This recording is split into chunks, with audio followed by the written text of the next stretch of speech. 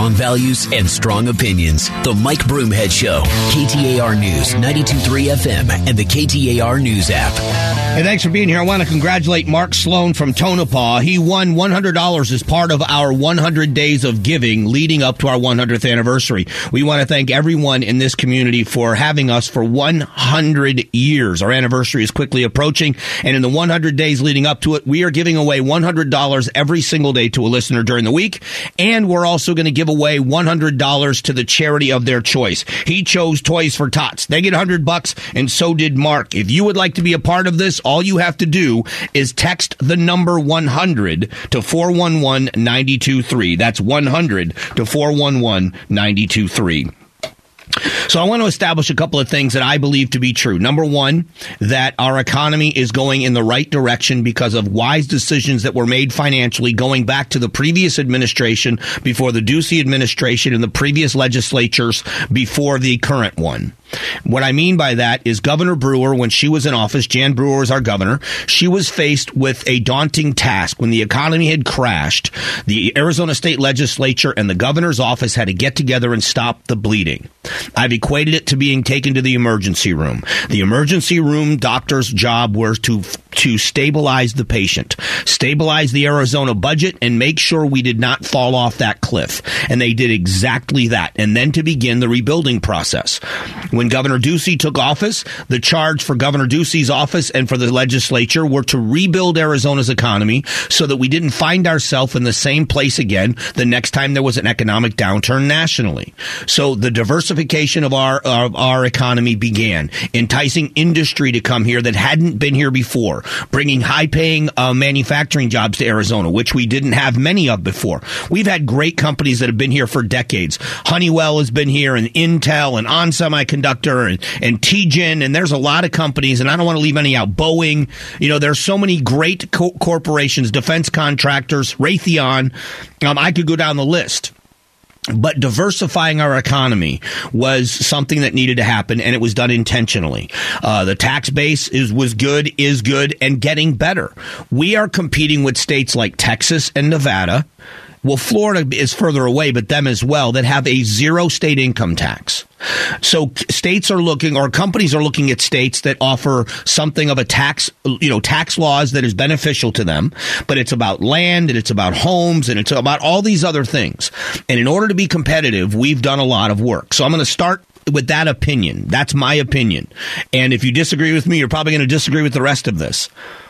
But what we've done with taxes in Arizona has worked in the way that we have seen it work before, and there's no arguing it. We lowered taxes. We increased the salaries of people by virtue of the jobs that are coming to Arizona, and we have seen the tax coffers of the state increase with lower taxes. So there is a flat tax that is supposed to be enacted that was passed by the state legislature back in 2021. But there was a ballot initiative where they got 215,000 signatures to stop this from being enacted until it gets approved by the voters on a ballot initiative. Here's where I've said it 100 times, I'm not a big fan of ballot initiatives. I think that the propositional form of government is a lazy form of government, and it's damaging. We've proven it in this legislative session with what happened with education spending. Education spending in Arizona is capped. And it's capped because of a ballot initiative voted on by the people of Arizona and passed back in the 80s.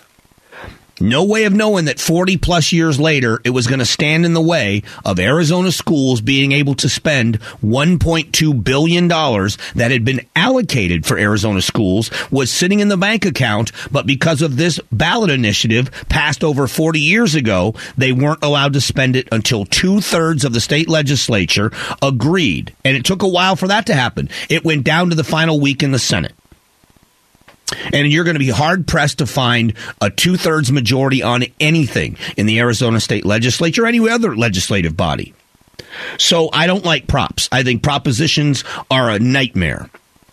So if this ballot initiative were to pass, it's locked in with the same constitutional boundaries as any other ballot initiative, which means if the people get their way here, you're locked in with their way. That number stands no matter what we do moving forward. unless you get another ballot initiative passed by the people or another 2/3 majority. You are tying the hands of future legislators by doing this. So the plan right now is for the legislature to revamp the existing law, scrap the old one, come up with a new one, pass a new one in a special session that would lock in tax rates but could be altered also by the legislative process. And we wouldn't need a 2/3 majority. You would need a simple majority. Now, if that's kind of making your eyes roll back in your head, I want you to think of what would have happened. And you think about the dysfunction in government. Even if we're in opposite political parties, you and I both have to agree that we put the funk in dysfunction at the state legislature and every legislative body. And you can't get a 2/3 majority. So imagine years down the road when your children are business owners or your children are the taxpayers or your grandchildren are the taxpayers, when they are faced with something where you have to get a 2/3 majority of the state legislature to alter the income tax and the way people are taxed in Arizona. It's a nightmare. It is an absolute nightmare scenario. And it's not unrealistic because it just happened with education spending. We had a ballot initiative here that was killed by the Supreme Court eventually called Prop 208 that was going to oppressively tax small businesses. I don't care what kind of bill of goods they sold you on the small amount of an increase it was, and for wealthy individuals that can afford it, and they could, it doesn't matter that they can afford it. You shouldn't target one tax bracket and make them pay for the majority of things. I thought that was wrong, but it was sinful in the midst of COVID-19 to tell small business owners their taxes were going to go up 70 to 80%. Well, it was deemed to be unconstitutional by the state Supreme Court. But before that happened, all that education money, all the fighting Arizona has done, all of the grief that has been given to the state legislature and the governor's office about not spending enough on education, the money was allocated for education, $1.2 billion over what the Constitution allows as a percentage. So that $1.2 billion sat idly in a bank account. Teachers were worried about losing their jobs. School districts were worried about how they were going to cut millions out of their budget until the state legislature got to 2/3 majority in both the House and the Senate. And if you don't think that scenario is possible with any one of these ballot propositions someday becoming a nightmare legislatively and having to scramble and herd the cats down at the state legislature, you're wrong. So for all the people that thinks politics is boring or what, it isn't. It's necessary. And if we're going to take legislation out of the hands of legislators and put it in the hands of voters and alter our Constitution, it may be something you think is 100% solid and good right now. Is it going to be in 40 years? And how do you get 2/3 majorities? What about 10 years from now? Forget 40 years. Propositional form of government is a lazy, horrible form of government. And I'm glad this is going away, and all the negative things being said about it giving the finger to voters is absolutely not true. Voters vote for legislators, win districts, win elections, win control of the majority, and you make the rules. And right now, it's almost a 50-50 split. So it doesn't make sense to do it any other way. Catching you up in a moment. It's something called Did You Hear This? We do it to catch you up on the headlines. It happens in just a moment. Strong values and strong opinions. The Mike Broomhead Show. KTAR News, 92.3 FM, and the KTAR News app. All right, let's get you caught up on the big headlines and the big newsmakers. Did you hear this? Did you hear this? Broomhead's reaction to the hottest news stories. Yeah, it's been a busy day today, Mike. Earlier, the state's top pandemic advisor came on with you, and Dr. Richard Carmona said he's happy with how things are trending here in Arizona for the most part. There are more beds available, more ventilators available. We're seeing that there's less incidence of disease, but we're also seeing that it's still significant. So the message is we're still in a pandemic, although it's starting to drop off and the numbers are looking better, but we still have to be very careful. Mike, I know you follow all these numbers closely, so based on what he said, do you think that we're anywhere near starting to treat this as an endemic, or are we still a ways away? I think we are. I think that most people are already doing that, and the numbers are showing that it is still trending downward.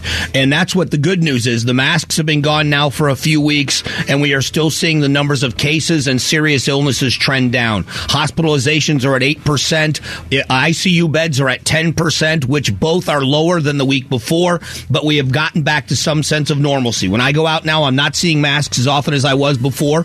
The concern is still very, very old people.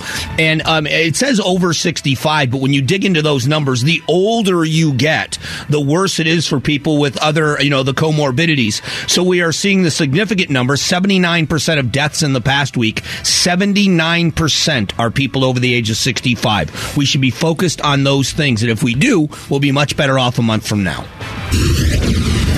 You had a great conversation with Dave Ramsey last hour. He covered a number of topics related to the economy, but there's something he said about the housing market that caught my attention. There's been no foreclosures to amount to anything in the last 24 months to 36 months because of the mandates and then the moratoriums, and we're getting ready to see the foreclosures start hitting the market again. The reason that's going to help is that's going to put more of a supply of housing on the market. Now, assuming Dave is right about the foreclosures piping up again, and it will drive down the prices or stabilize them probably, right? Or could it also lead to a homelessness problem if people are losing their houses? I think in Arizona may be the exception to the rule. There is such a high demand for houses here in Arizona. I don't know how much of an impact on pricing something like that would make, because we have a much higher demand than most of the country. Our inflation rate due to housing, a lot of it is the housing prices, both in rental and in homes to live in. It may help the rental market for people buying investment homes and then renting them out.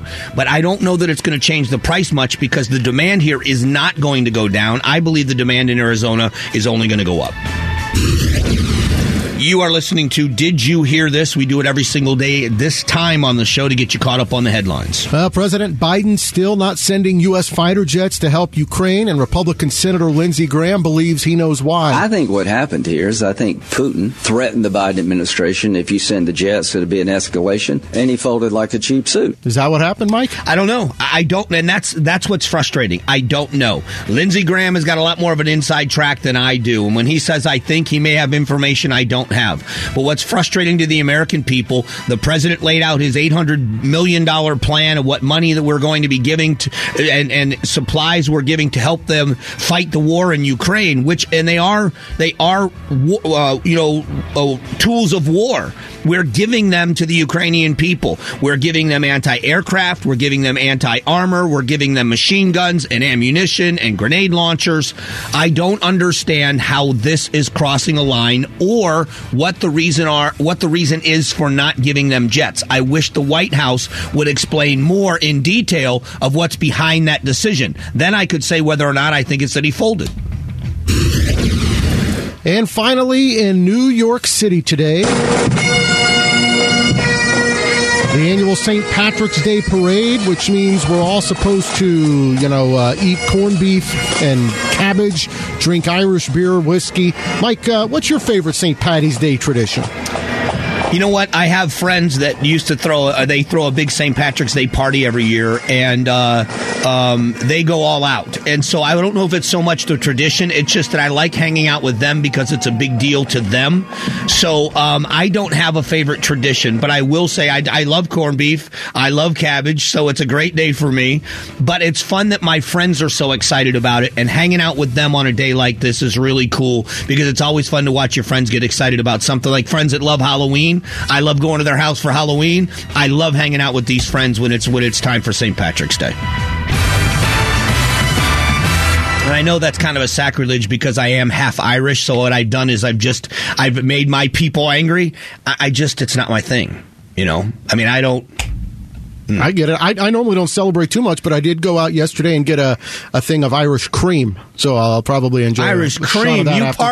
You party animal. Yeah, I'll have at least one. Is it a shot? I don't know. That tonight. Here's another thing that's kind of odd about this. One of the drinks that people drink on St. Patrick's Day, and by the way, I'm just going to give you a public service announcement. Be careful, because I think next to New Year's Eve, this is the highest drinking day of the year. The cops know it too. They are going to be out in force.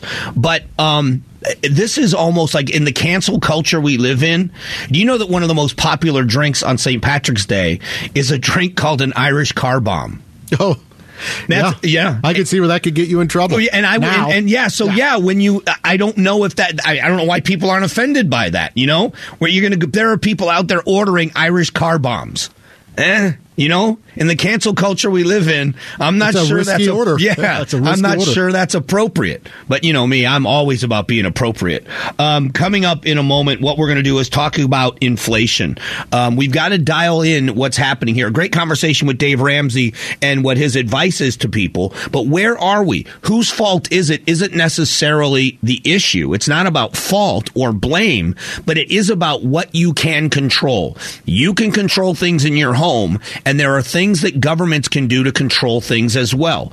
Are they doing their part? That's what we'll address next.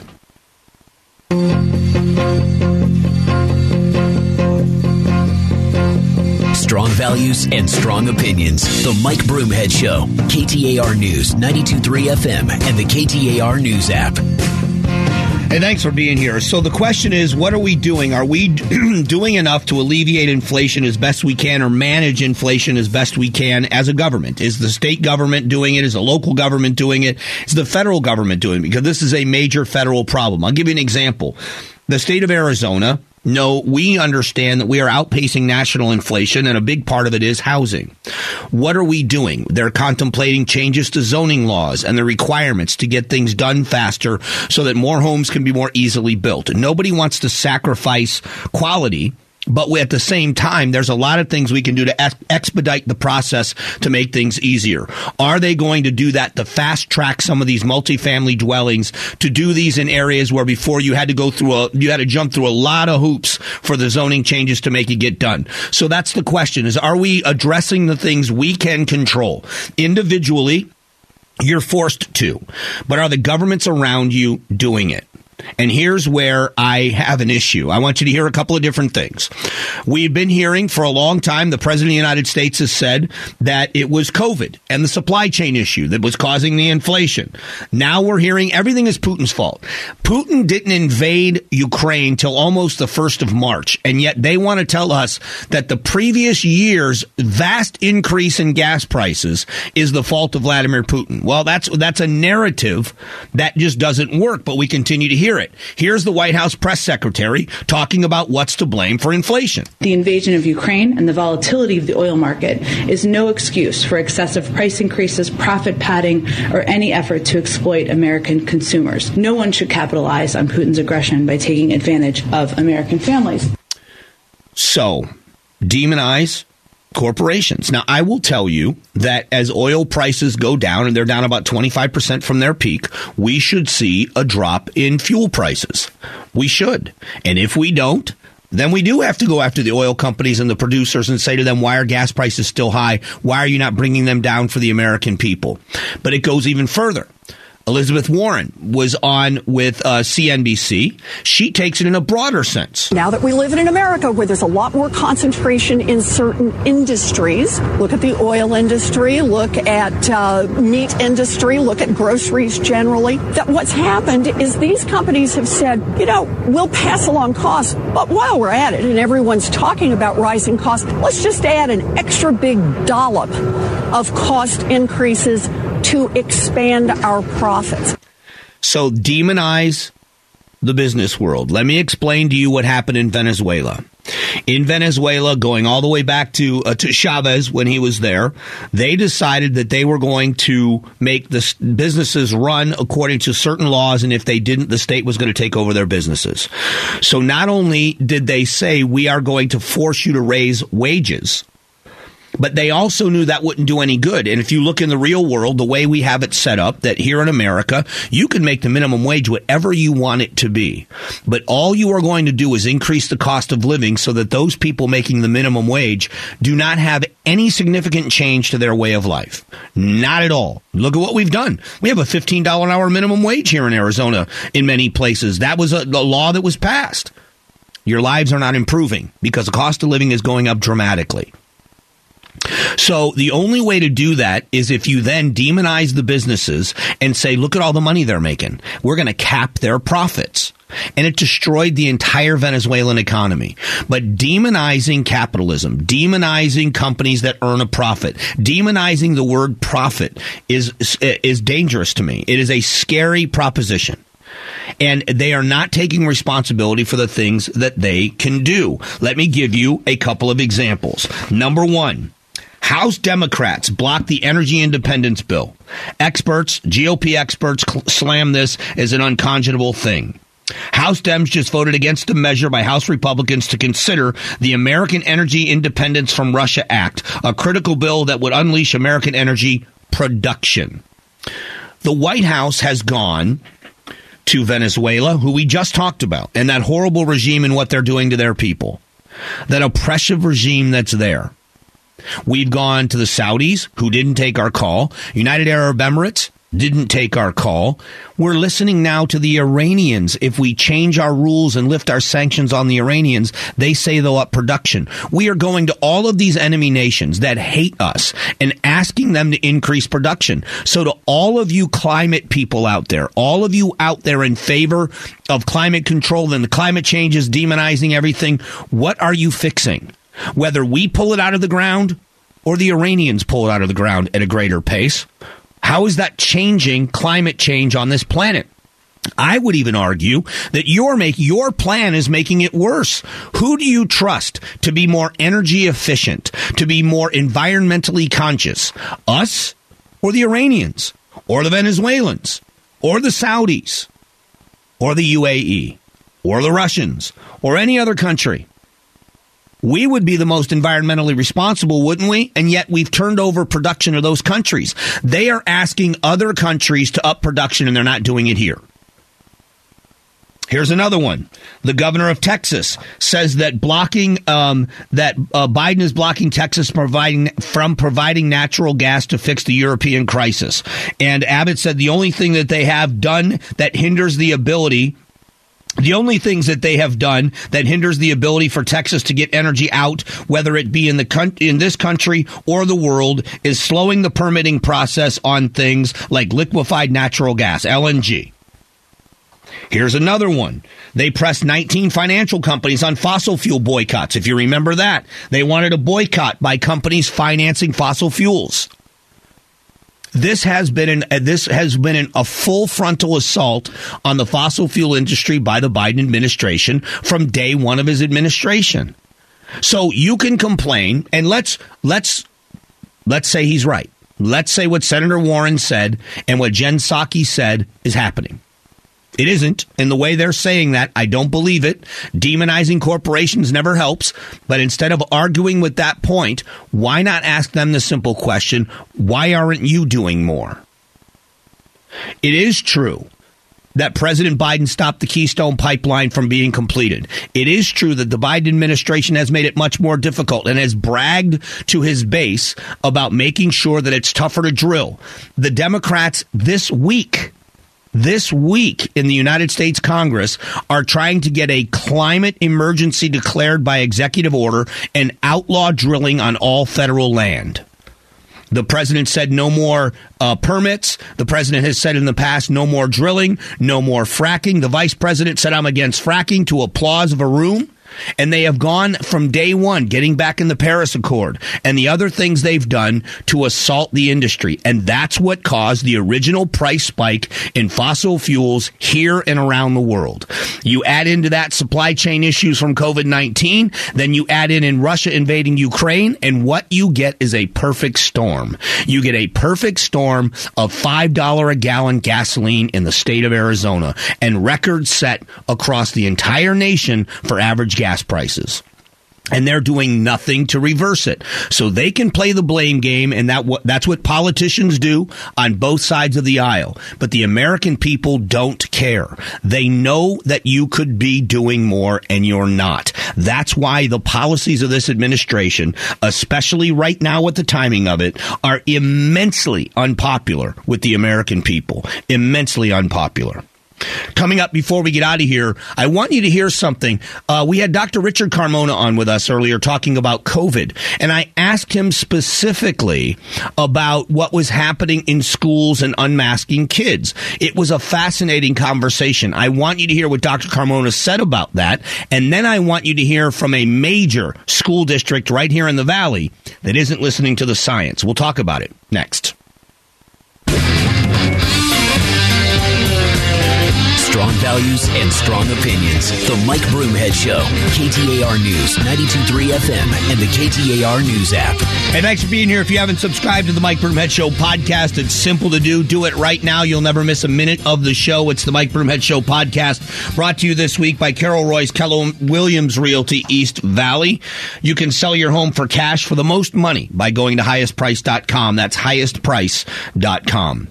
Dr. Richard Carmona came on the show this morning, and we were talking about the science and where we are as a community, where we are as a state when it comes to COVID-19 and the new numbers.